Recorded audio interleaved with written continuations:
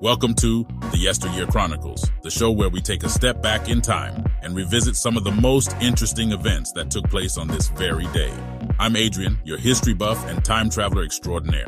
And I'm Becca, your science geek and pop culture enthusiast who's always ready to add a unique perspective to our journey through time.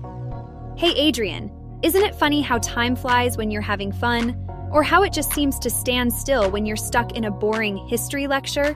What are you trying to say, Becca? I can promise you that there won't be any boring lectures on this show.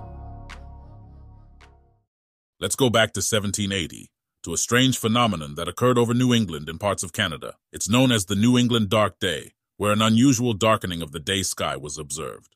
Wow, that's eerie. Do we know what caused it? There are a few theories, but the most widely accepted one is that it was caused by a combination of wildfires, heavy cloud cover, and fog. Interesting. What's next on the list? Let's jump forward to 1911, the year Parks Canada was established as the Dominion Parks branch under the Department of the Interior. Ah, yes. Parks Canada was the world's first national park service. That's quite an achievement. Indeed it is.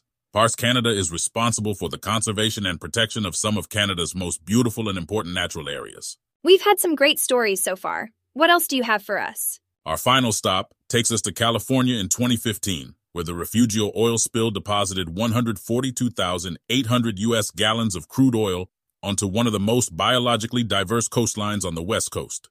That's awful. Do we know how it happened? The spill was caused by a ruptured pipeline operated by Plains All-American Pipeline. It took months to clean up and caused significant damage to the environment. It's always heartbreaking to hear about these kinds of environmental disasters. It's a reminder of how important it is to protect our planet.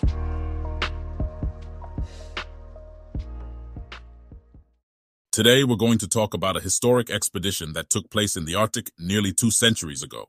On May 19, 1845, Captain Sir John Franklin and his crew set sail from Greenhithe, England, to explore the Arctic. Franklin was an experienced explorer, having led 3 previous expeditions to the Arctic, but this time, things didn't go as planned. What happened to the crew? Did they make any significant discoveries? Unfortunately, the expedition ended in tragedy. The crew faced several challenges, including harsh weather, dwindling food supplies, and sickness. Franklin and his crew set up winter quarters in 1845, but none of them survived. It wasn't until several years later that search and rescue missions discovered evidence of the crew's fate. Wow, that's really sad. Do we know what caused their deaths? Several theories exist about what ultimately led to the crew's demise, but we can't say for sure. Some believe that scurvy, lead poisoning, or even tuberculosis contributed to their deaths. Others think that the crew may have resorted to cannibalism to survive. Regardless of the cause, it's a tragic reminder of the dangers of Arctic exploration. It definitely sounds like a perilous journey. Did anything positive come out of the expedition? Despite the tragic outcome, the expedition did make some significant discoveries. For instance, they found a passage that connected the Atlantic and Pacific Oceans. Additionally, they mapped out several previously unexplored regions of the Arctic. These discoveries laid the groundwork for future exploration and increased our understanding of the Arctic region. It's amazing to think that such an expedition could have such a tragic end, and yet still contribute so much to our understanding of the world. It really highlights the courage and sacrifice of explorers throughout history. I have something really special to share today. Come with me as we explore the stunning and biodiverse Sierra Gorda biosphere, Mexico's most ecologically rich region. This 1.4 million acre stretch of land is home to over 2,000 species of plants, 500 species of birds, and 700 species of butterflies, making it a vital habitat and source of ecosystem services like regulating water flow and preventing erosion. Wow, that's quite impressive. What can you tell us about the history of this magnificent area? The Sierra Gorda owes its protected status to the tireless efforts of local communities. In the 1980s, a group of farmers noticed how deforestation, erosion, and overgrazing were degrading their land.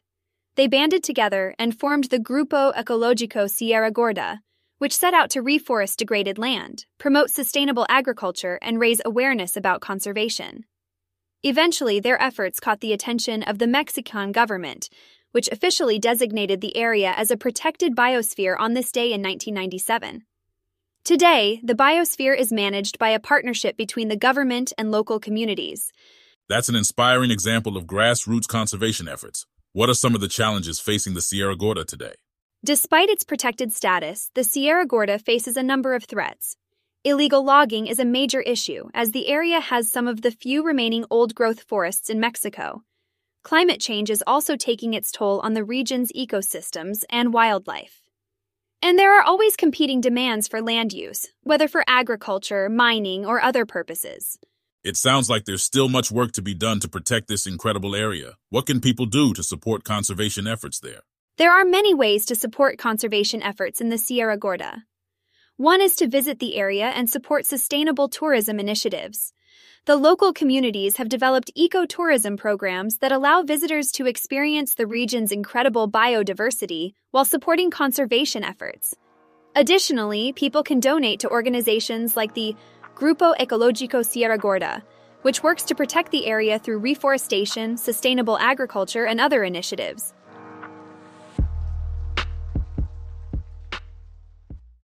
Welcome to our pop culture segment, where we take a break from the mundane and indulge in the glitz and glamour of the entertainment world. Today, we're celebrating some historically significant events that took place on this day.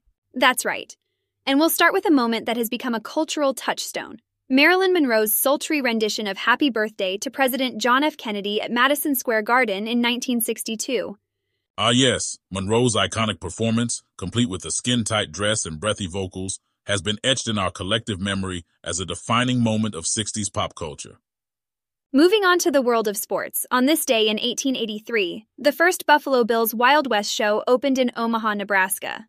The show, created by renowned showman William Buffalo Bill Cody, featured cowboys, Indians, and other performers showcasing their skills in a spectacle that entertained audiences across the country.